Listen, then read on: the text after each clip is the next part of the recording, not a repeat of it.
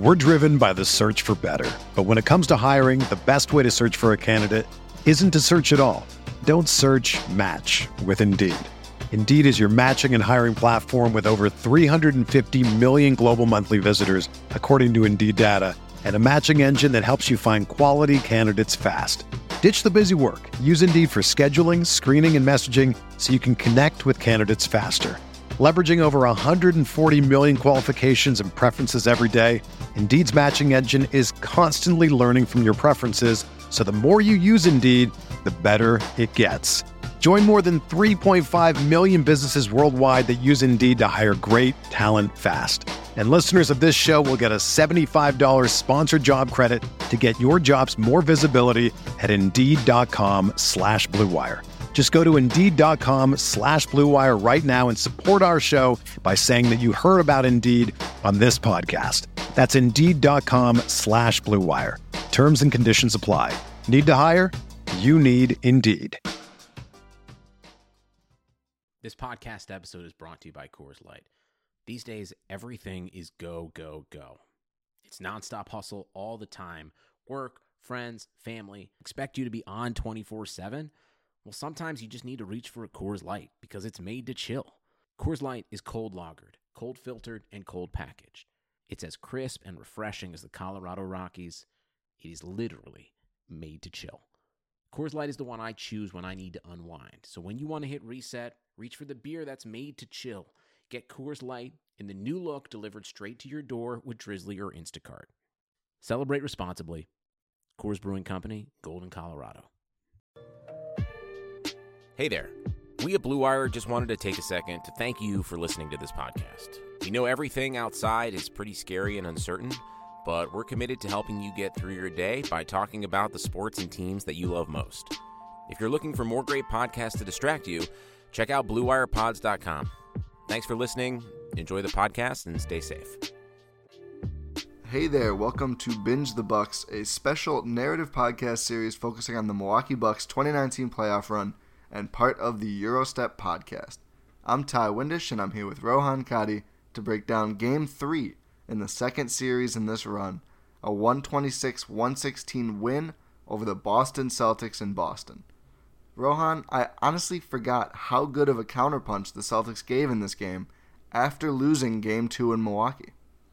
Yeah, it was, just looking back on the series as a whole, I forget how close it was. Yes. For a lot of the games. Like, every single game so far that we've covered has just been, it's just been very close up until, like, the second half. And it's just Boston getting out to early leads, and it's just Milwaukee has to fight their way back, and then they sort of take over a little bit. But I forget how close it was. Yeah, and honestly, like, this is something that I think probably drives Celtics fans crazy. I think this specific Celtics team is super interesting because the potential here is, like, sky high. I mean, there's a lot of Kyrie stuff to talk about. We'll talk about it some, I'm sure. I know Boston people have and probably will continue to talk about it for a very long time.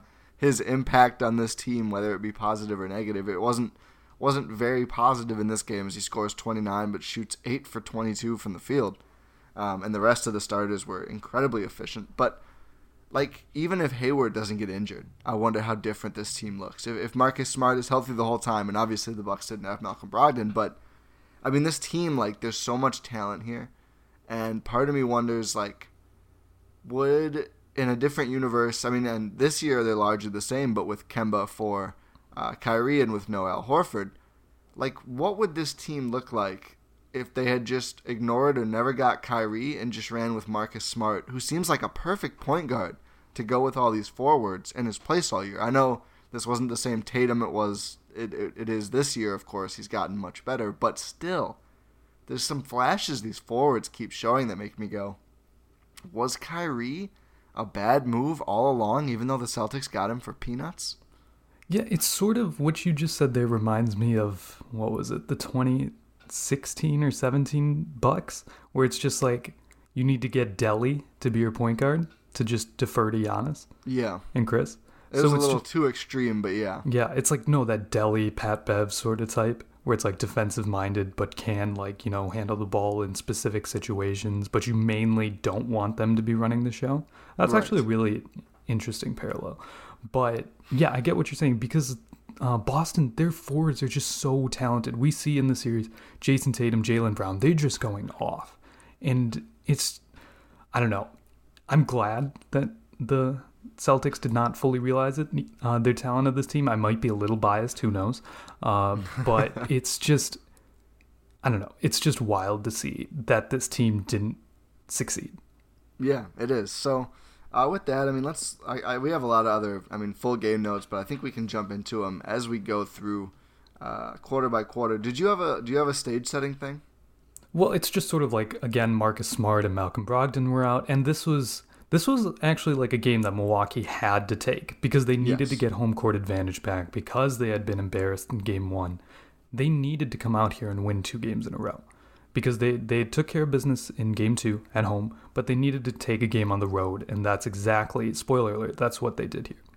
It is, and I remember we talked about this last time, but still, just to go over it again, and I feel like this is something that can certainly get lost looking back at this series, because the general perception of this series has seemed to me, and it's kind of what I bought into as well, is after that game 1, the Bucks just rolled for 4 straight games. That's certainly not what happened, and I think it's really important to go back for some more perspective, even though the Bucks, they did rattle off 4 straight wins, but they didn't blow out Boston 4 straight times, that's for sure.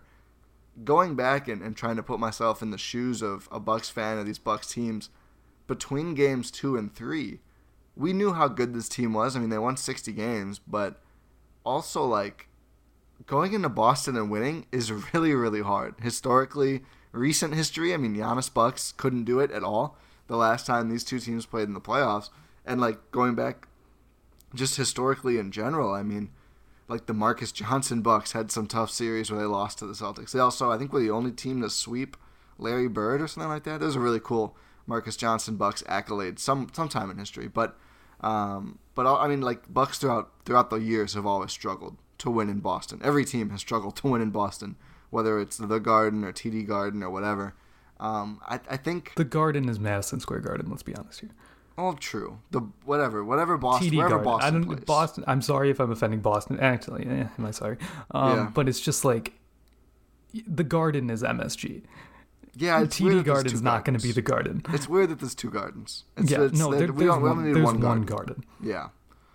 Anyway, in Boston though, it's very hard to win in Boston. I remember going into this, be like, please God, can we just take one of these games in Boston? Yeah, no, it's just.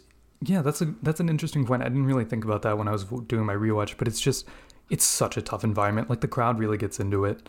It's a tough environment to win in because when the Celtics get going at home, it's hard to stop them. They're always a very good home team, like you said, especially in the postseason. So Milwaukee had a tough test, but I guess we can start to get into the quarter by quarter. Yeah, Boston did get rolling early. The Celtics won the first quarter, 30-25. Tatum hits the first bucket of the game, a nice mid-range jumper. He continued to hit those all night long. It was a good Jason Tatum game. Really just the Celtics are rolling early. Kyrie was hitting some shots. Again, he doesn't hit a ton this whole game, but he certainly did hit at least a few in this first quarter. And the Celtics moved the ball well. Jaylen Brown had some really strong moments in this game. I've always liked Jaylen Brown. The people told me the contract he signed, it's like 4 years, $100 million, or maybe even a little less. People told me. I think it's a little over, isn't it? Is it a little over? You talk while I look it up. But people told me that was a terrible deal. I really like Jaylen Brown. I would be glad if the Bucks could sign Jaylen Brown and ignore, whatever players it would cost or whatever. But like 4 years, $115. Okay, 4 years, $115. So it's like 20. It's under $30 million a year. Yeah. It's between 25 and 30 million. I'll still take it. Jaylen Brown is really good, and like he doesn't usually get any touches because he's like 4th or lower on the pecking order most of the time. But in flashes, he is really, really good, and I'd love to have Jaylen Brown on my team for that number. It's a corner 3 in 28.75 mil. 28.75 mil a year. Yep. Is it all guaranteed? I think so. I didn't think it was that much, but good for Jaylen Brown. Good for the Celtics to keep him.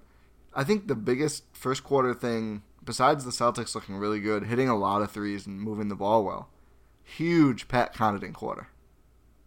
Yes, for sure. It's just he went on an 8-0 run on his own. He did. It was just three. It was Boston Pat. We'd seen it a little bit during the regular season, but it's sort of like it's the playoff Thon sort of mystique, but it's Boston Pat. Like he shows out when he's in his home state, and he went like he hit a 3, then he had like a Tony Snell handoff 3, from Ersan, which Tony was Snell's wild. Minutes in this series were. Something. Not even Tony Snell himself, just the Tony Snell play from Ersan. Like I forgot how many variations of that play they ran that season because they realized they could get it at like any time they wanted. Because nobody is worried about any of those names you just said. Yes, so teams are not like, how do we game plan for Tony Snell or Ersan Ilyasova or Pat Connaughton? So yeah, if you draw up plays involving those guys, I feel like the other teams are like, okay. Yeah, it's just like we can get an open 3 whenever we want, which is like I think I've said this before on this series, but it's just sort of like the Bucks don't really run that this season. You don't see that at all, which is weird because you get an open 3 whenever you want. But yeah, that play was wild. Just an Ersan handoff to Pat for a 3, and then he had like an offensive rebound into like a tough layup. It was a solid Pat stretch that got really Milwaukee back into this game because Boston was starting to blow it open a little. Yeah, they were. So that's the other thing. Like there was this. I think there's this perception of like the Celtics like really wilt throughout this series, and not the good wilt like Wilt Chamberlain, the bad wilt like a flower and die. I didn't see it at all in this game. The Celtics fought. They went on a run early. They go on a lot of early runs in this entire series. We will see some more of that. But Marcus Morris is like freaking Klay Thompson in this series. Like, my goodness, this dude is hitting every single 3. The Celtics, I think, went on an 11-2 run at one point after the Pat C 8-0 run himself. Brook hits a post-up, which was good to see. But it was nice to see Brook just sort of like he had Gordon Hayward on him, and it's just, that was his only 2 points of the quarter. But it's just mash him. Yeah, he was just like, okay, I'm taking you into the basket with me because you are too small. It's always fun to see the things that we know didn't really happen that much. Like when you do see them, it's like, oh, look at that. Look, it's pointing to what would come. Yeah, foreshadowing. Yeah, exactly. Bledsoe knocking Marcus Morris in the next week was super fun on offense, sort of driving and just moves him set like his height at least. Yeah, and it was just, I remember Hubie just being like, oh, it's an offensive foul. It's an offensive foul. Also, something I noticed during this game, this is a little weird, but just every time Hubie Brown sees something he likes, he just goes, oh, which sounds a little sus. But it's just, I don't know. It was a little concerning. I hope somebody grabs that audio clip. But yeah, it was wild. We gotta love Hubie. It's nothing will ever be as good as what's the Boston homer Tommy Heinsohn when he was talking about Aaron Baines. I think this is this regular season. Yeah, he's well put together when he saw him in the shower. He's got all of Australia or something. Oh my goodness! What a wild, yeah. Okay, he was just like, oh, he is well put. It's just, that's just wild. Yeah, that's just, we didn't need that commentary at all. Okay, well, this happened. What's your all-time sus commentary moment? Because I have one that's a clear winner. Oh no, the Kenny Smith. This wasn't a commentary, but it was just like NBA on TNT post game. It's like, I don't know, it was something about like you can't anticipate the load. That's really good. Do you remember what Mark Jackson said about LeBron's wife during the finals? Oh my god, that's not even sus. That's just out of pocket. This is during a finals game. How do people not bring this up more? Like, how does Mark Jackson still call games? How does he still, for multiple reasons? But well, yeah. Not even just his commentary, but like his actual like personal actions. But that's just you're talking about LeBron's wife while calling a fine. That's just so disrespectful. I'm pulling up a tweet that has the exact words because I don't want to misquote this. But this is he said, "I'd hit it out the park, no question." Like, that's how? Just, what? I don't know how LeBron didn't just like walk up to Mark Jackson after the game and like deck him. You can't. Like, you can't even say, like, he meant something else. Like, there's no other meaning for that. You can't do that, like, ever. I don't know how we got here. The Hubie thing. Yeah, the Hubie. I guess it was my fault. You know what the craziest part of that? That was game 1 of the finals. Oh, my God. In 2018. That's when LeBron was going off, too. Yeah, it was a tie game. Like, it's not like we were nowhere. Yeah. It's just, I don't know. That was an all-time performance by LeBron in that finals game 1 that got overshadowed by J.R. Smith. But, yeah, I don't know. That's just so... It's frankly disgusting. It's wild. Yeah. It's talking about LeBron's wife. LeBron had just hit a 3 to make it 73-70 Cleveland in game 1 of the finals. You know what the craziest part is? What? The NBA account tweeted out the clip, and you can hear him saying it in the clip. Oh my! Because of the 3 happened during. Oh my goodness. The NBA account tweet, like, how does... I feel like so many people just... whatever. Let's move on. Let's move on. I can't even... That's just... I don't know. That's... yeah. I can't even... That's just... It's upsetting. Just one of the most wildly overlooked, like, indescribable, inexplicable commentary moments of all time. It's just terrible. It is awful. Yeah. But... also hilarious. The second quarter, Milwaukee wins 30-26. The Bucks get back in this game, make it a 1-point game at halftime. George Hill, like, so many, like, I knew, like, just looking back, you know, without actually rewatching, that George Hill was big in these playoffs. It feels like 80% of George Hill's buckets come at a time when it's like, if the Bucks don't get that bucket right there, the whole game might change. Like, George Hill is such a damn difference maker. Reminds me why I used to call him George Mountain instead of George Hill. No. We got Tony no, go ahead. Snell. What were some of your second quarter stuff? We got Tony Snell minutes in the second quarter. Yeah, we got real Tony Snell run. Yeah, I don't understand. We got 15 seconds of Tim Frazier that I don't remember. So this was, I believe in this game, George Hill ended up with sneaky foul trouble. Oh, yeah. He ends up with 5 fouls, yeah. So I'm guessing that played into some of these decisions, but certainly weird to see some of the players who played for the Bucks in this game. Yeah, it was weird, but yeah, George Hill was just fantastic this entire series, and especially this game. But one reason why I said that, like, how I noticed that Milwaukee started to come back was that even though Jason Tatum was going off, he was just hitting long twos. Mm-hmm. Like, Jason Tatum, Kyrie, they were just all hitting long twos, and the Bucks were hitting threes. And that's how they got back. They were trading long twos for threes, and the Bucks win that matchup every time. No, absolutely. Jaylen Brown starts to cook this quarter. He does hit at least one corner 3. He makes like a pretty non-impressive lay-in early-ish in this quarter, and like flexes super hard after it. And it's like, pick your battles, Jaylen. Like that, it was just a lay-in. Like, he didn't slam it. I mean, it was over Giannis, but Giannis wasn't really in position. But then right after that, after a beautiful Chris Middleton finish, Jaylen Brown then, I mean, like, his block on Tony Snell this quarter. Mm-hmm. I don't know if you remember it off. It's savage. Yeah. The Celtics got some really hard blocks in this game. Yeah, it was their playoff intensity at home. They realized, because, you know, this was their first home game, that they needed to put, if they wanted to put Milwaukee away quickly, they needed to win this game. And you could see them sort of being all focused, all intense, and they were taking it out on the court. And credit to them, they were playing hard, they were playing with heart, and you could see it on these blocks. Yeah, absolutely. And you made a great point about the Celtics hitting long twos. I mean, that definitely was then, still probably kind of is the way to get through the Bucks defense. Obviously, your math isn't great if you're the team doing that. I did notice Nico at center was happening during a lot of this Celtics run and a lot of these threes. And he just was never in the right places, it felt like. I swear every time that he was involved, like defensively for the Celtics offense, they were getting a basket. Yeah. We get to a point later in this game where it's not even like him messing up team defense. Jason Tatum just realizes that whenever he wants,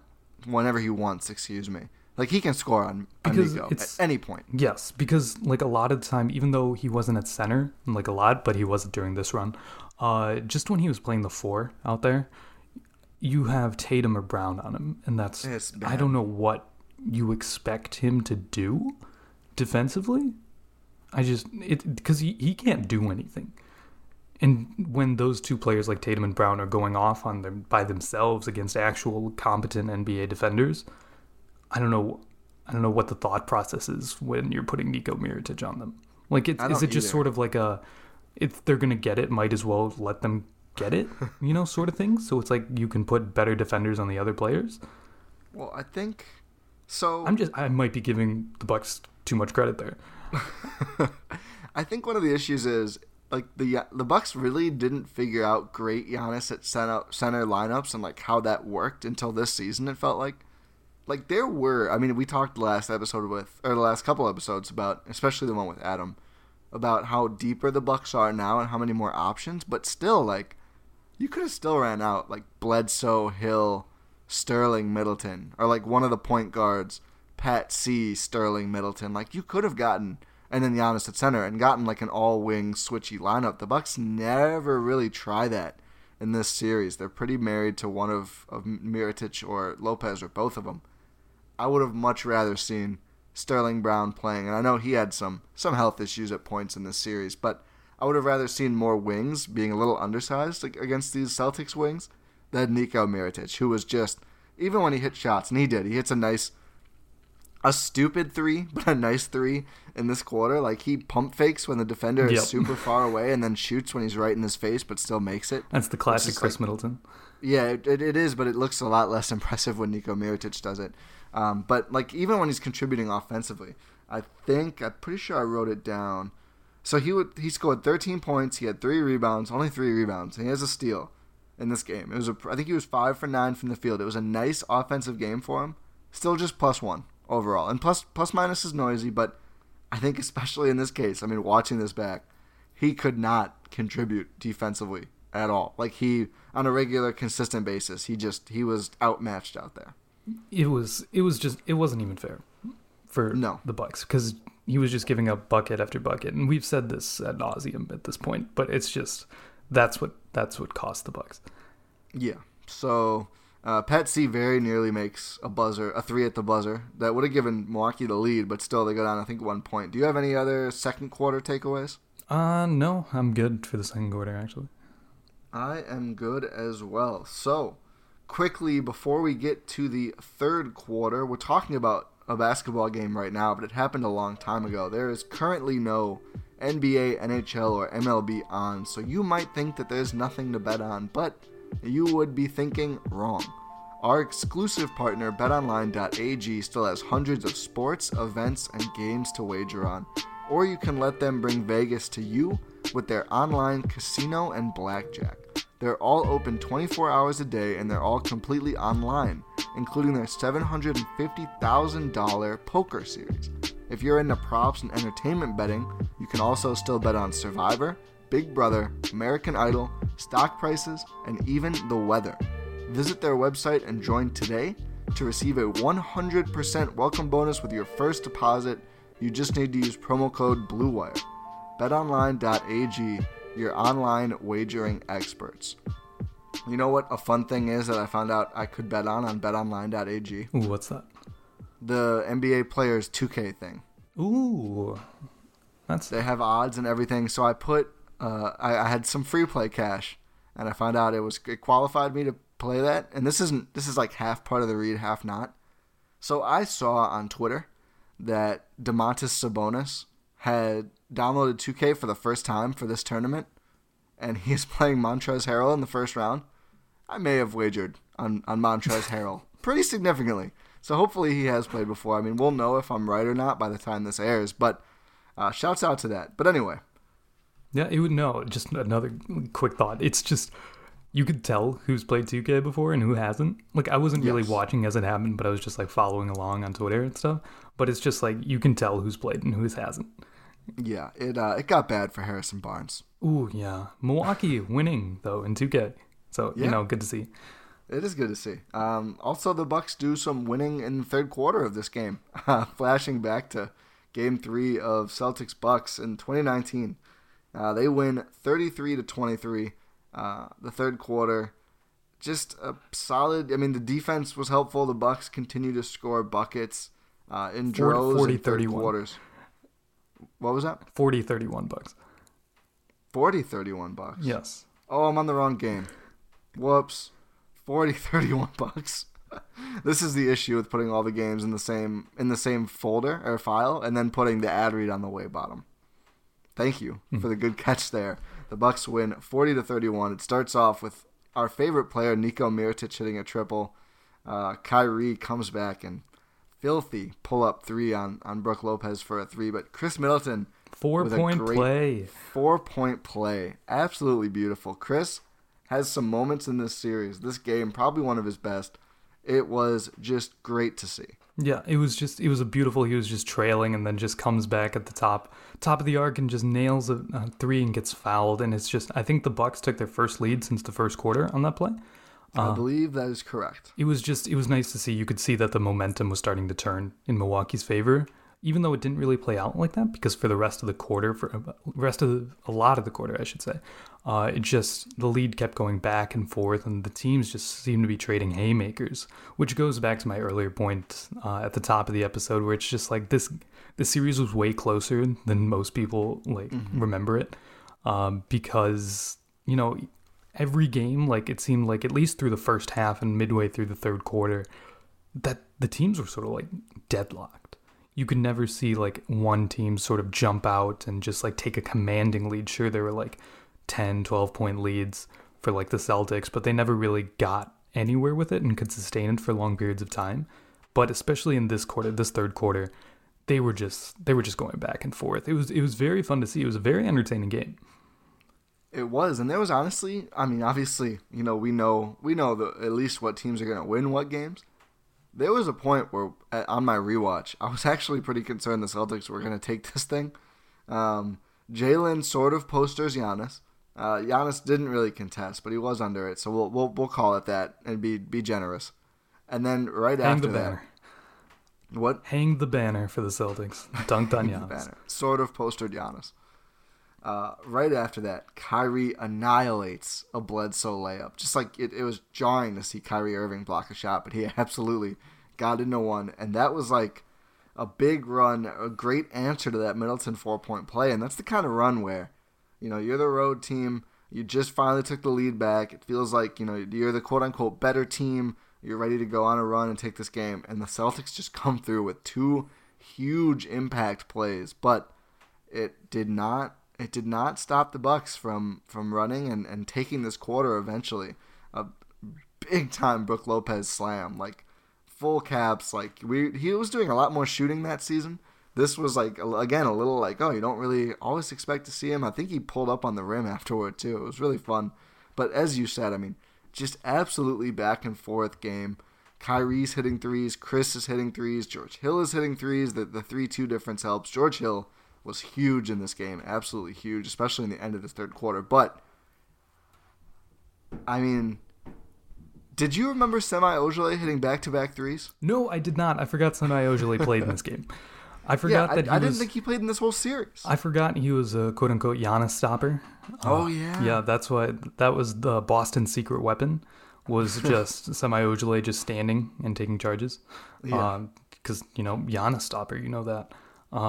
But yeah, I did not remember him coming out and actually, one, playing and two, hitting threes. Like, it was wild. What, he had 2 threes in less than 3 minutes? I think it was maybe back-to-back possessions. Yeah, I think that's right. Felt like it was, at least. It was they're very, very close to each other. Yeah, but it was just, I don't know, it was wild. And I think a lot of the lead that Milwaukee built in the quarter was when Giannis was on the bench. It was just... that turned the whole game. It was role players just sort of, you know, starring in their role. I know that's really cliche to say, but it's just the Bucks were playing their system, and their system was winning. I don't know how else to describe that. Yeah, I mean, their system and also George Hill. Yeah. I think he scores a very quick 8 points at the end of this quarter to really help the Bucks. And I looked after the game because I totally agreed. The non-Giannis minutes at the end of this third quarter swung this entire game dramatically. So they go on this run, and I was looking at the ESPN win prediction, and it goes from like 55 to 60% around when Giannis checks out to I think like 80% or maybe even higher than that by the start of the fourth quarter, just because that run without him. I mean, it puts separation, and then like Giannis is coming back. Like this is just gonna get worse for you. So definitely, I think this probably iced the game. Maybe sort of helped ice the series as well. Absolutely huge non-Giannis run. Yeah, and George Hill, I know this was with Giannis, but that driving dunk to put the Bucks up 11 at the time, I know it went down to single digits after that. But just like, that was wild. He just absolutely flew by Kyrie, and Al Horford didn't even have time to recover, and he just went up with two hands. Was that when whoever it was said, like, the young legs? Yep, Mark Jones. Yeah, was that Hubie? I think it was Mark Jones. I'm so bad at knowing which. I can never tell them apart. Any announcers, I never know who is on the call. Nah, I'm actually pretty good with voices, but yeah, I'm pretty sure it was Mark Jones, who was like with the young legs and stuff. But it was just like you could see the bench going absolutely nuts because it's like you didn't know George Hill could do that still. And was that when it cut to the great shot of Bledsoe? Or was that might have been a different that was play. a pull-up three. Oh, that's right. That's right. And that was a great shot. Yeah, but this was just, I think Bledsoe and Middleton were going nuts on the bench when this dunk happened because it was wild. And it was sort of like, I don't know how else to describe it besides it put an exclamation point on the quarter. It did. And again, there's such indescribable how big that end of the third was to the momentum and the actual like score of the game. Do you remember, this is an aside, Middleton and Bledsoe's dunk contest throughout the year? Mm-hmm. Who ended up winning? Was it Middleton? Yeah. It has to be, right? Yes. I think it was by like one or two. 4 or 5 inches taller? Yeah. Like, this shouldn't be... Come on, Chris. It shouldn't. And especially... Yeah, it shouldn't be close at all. And Bledsoe's vert is sort of going away. That Giannis is sort of poking fun at on Twitter. And Kyle Korver did this season, too. That he's part of the no dunk club anymore. Yeah. Yeah. Because, what was it? The Bucks posted an old highlight from, like, the 17-18 season where Giannis just threw an alley-oop to Bledsoe, and then Giannis is just like, hey, can you do that still? Bledsoe? They did reply with a more recent one, right? Maybe? I think the Bucks like replied with like a more recent Bledsoe dunk just to kind of look out for their guy. But yeah, it's just, yeah, that was wild. It was wild that it was a contest, and I'm glad Chris won because it'd be very embarrassing if he didn't. Because, you're going up against a barely 6'1" point guard and you're like a 4. Yeah. Well, and the funniest part, I think, is, I mean, Chris needs to work on those dunks. He could take part in every part of All-Star Weekend if he were to do the dunk contest. It would be even worse than Giannis's dunk contest, but still. Oh, my goodness. Chris, what would Chris do in the dunk contest? Like a 2-hand rim grazer. This is again an aside. This podcast is a little going off the rails, but it's just. Do you remember? There was like this video of I forget who it was. It was just someone in the CBA dunk contest from like a few years ago, and they're just throwing down like standing one-handers and like getting 10s. I did not see that. Like it was Robert Sacre who was in the dunk contest. And he was just like standing under the hoop, and then he jumps for a one-handed dunk, and then he just gets 10s. I need to find that and send that to you after this. Did they show what he got? I think all the judges gave him 10s. What? Yeah. I need to watch that entire dunk contest now. Yeah, but Chris in the dunk contest would probably go something like that. Yeah. No, sorry, Chris, for hating here. Sorry, it's the Japanese dunk contest. My apologies. Oh, okay. Yeah, that makes the CBA is actually pretty competitive. That makes even more sense. Mm. But okay, well. Yeah, Chris, yeah. That'd be wild. But yeah, this third quarter, the Bucks end up taking a lead. At the end of it, they get up 96-87. Did you have any more thoughts on this third? No, I did not. Okay. So, well, in the fourth quarter, it just started off, and Giannis just, like, he puts it away. Yeah, he absolutely does. Marcus Morris is still sprinkling in some threes, because, again, he is absolutely Klay Thompson in this series, at least in some of these games. But Giannis, a lot of great Giannis moments, some really good Chris moments, and Pat C, again, is making shots. Pat C was a difference maker in this damn game, but Giannis pump fakes and gets Al Horford to pull a Pat C and actually like leap out of his way incredible. I couldn't even believe that worked. Like, I feel like I remember it being a big deal at the time as well. But just seeing those two players act out that exact thing and the way it happened, like Horford, such a smart defender, not really known for like being springy and athletic. Giannis, very much known for not being a shooter, but somehow it all works out and gets a very easy Giannis bucket. That was wild. It was. And the crazy part is, as I remember early in that regular season, it was against the Nuggets at home. He got Paul Millsap on that. Oh, yeah. Which is just, like, the two people you're going to get on that are Paul Millsap and Al Horford. That's wild. But yeah, Giannis, he comes out, he scores 10 in the fourth quarter, and he was just, he was in MVP mode. It was just, I'm going to put this one away. This is my team. We're the better team, and we're going to win this game. Yeah, the Celtics were hitting threes, but it was just too little too late for them most of the time. Chris to George Hill in like transition, that was like, Chris looks for George Hill. Like, there was at one point, Chris gets one to George, and Giannis was there too. But like that, Chris just always like looks to George Hill in transition. Just a random thing I noticed. At one point, Chris cooks Kyrie and hits a bucket. Do you wonder if he ever thinks about that potential trade that was talked about? Ooh, that's a good point. Maybe. I kind of thought about that during that, watching that happen. Maybe.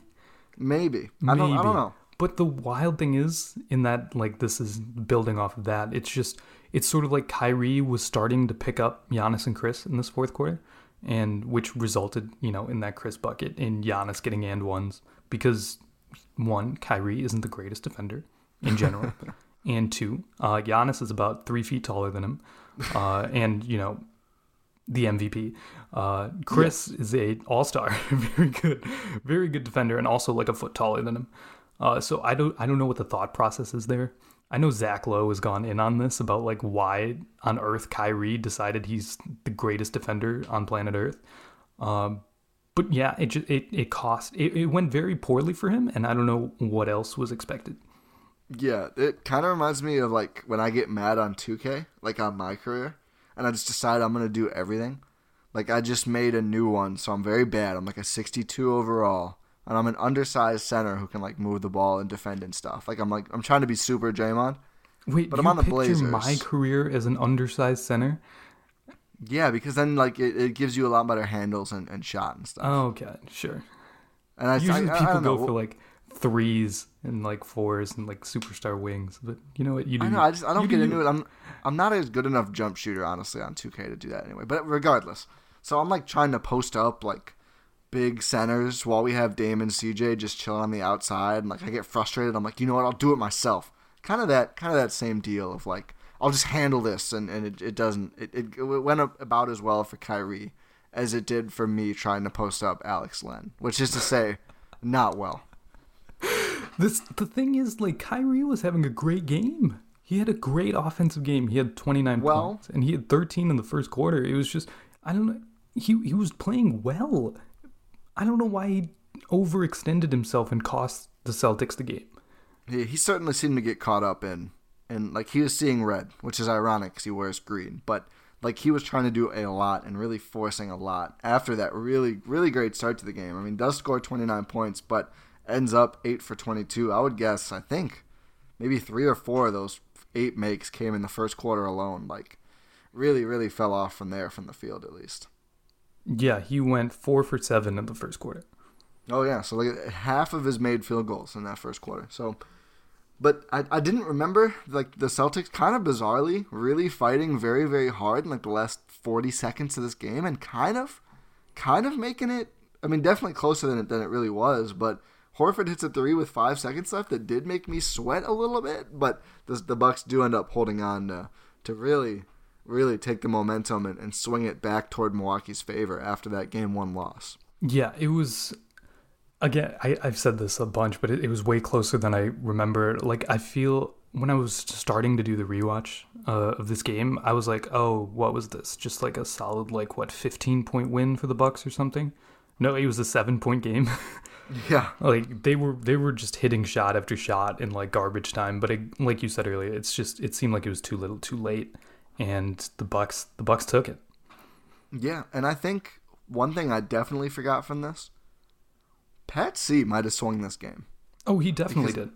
That unassisted 8-point run, or by himself, I should say, 8-point run in the first quarter. I mean, that if you just take out all of his points, and that's not really how it works, but assume whatever, like nobody scored in the possessions or anything else, the Bucks would have been down 30-17 after the first quarter, were it not for Bledsoe. And even later in the game, at one point in the fourth quarter, he ends up knocking an offensive rebound to Hill for an easy layup. Mm-hmm. He made play after play, and he made some plays earlier in the fourth quarter. And again, this game ends up being pretty close. I did not remember that. So shout out to Pat Connaughton. Ends up with 14 points, 7 rebounds, 2 steals, and a block. Absolutely huge contributions in this game. Yeah, it was. You said it perfectly. If it wasn't for him, the Bucks would not probably win this game. It was, and this was a swing point in the series. This was. Pat Connaughton might have swung this whole series. Yeah, no, that's completely that's a valid point. Pat Connaughton probably did swing this entire series, which is what a time. Which is weird on the rewatch. I remember making seeing jokes on Twitter about the Bleacher Report, who's stopping this tweet with all the Celtics, and it's just George Hill and Pat Connaughton, and it's just But really though, they did. That was the bench tandem that was unstoppable. The bench mob. It's great to see the Bucks, retool and get some better pieces, but I kind of miss the pure, unadulterated, because there were literally no other options besides Tim Frazier, George Hill, Pat C combo. Yeah, the Bucks were not as deep as they are this season, and it's nice to see the players stepping up when they needed to, but it's nice to have other options too. It sure is. I think that's all I have from this game. I mean, obviously the Bucks then take a 2-1 series lead. Next game will also be in Boston, but at this point, even if the Bucks lose that one, they're again at the spot where win your home games and you win the series, which felt just phenomenal. I mean, obviously both teams demonstrated they could win on the road. What's the I think very dumb saying, a series doesn't really start until a road team wins. Yeah. Yeah. I guess this one started right away, and then it really started. And then I don't know how the math checks out on that, but regardless, both teams showed they could win. The Bucks took back home court advantage. And yeah, that's the big takeaway. So you don't even necessarily quote unquote need Game 4 in Boston, but as we know, and probably everyone listening to this knows, they ended up getting it anyway. Yeah, and it was setting up a must-win for Boston, because it went from a must-win for Milwaukee to a must-win for Boston, which again, this was the most pivotal game in the entire series. And Pat Connaughton took it home in 28 minutes. Just wild. We love to see Boston Pat flourishing. Yeah, another weird thing on the NBA stats page, they have George Hill playing 28 minutes and 60 seconds. I think that's 29 minutes. Some might say that, yes. I don't know, that's a weird quirk. But yeah, if you don't have anything else for this game, I think we can wrap this up and say that we'd like to thank you for listening to this episode of Binge the Bucks. If you enjoyed the episode, please leave a rating and subscribe on your podcast platform of choice, and tell your family and friends about the show. Make sure you check out all of the podcasts across the Blue Wire Network. Everyone's putting in the work to give you guys content during these rough times. And I guess I just have to say, please stay safe out there, and we will talk to you next time.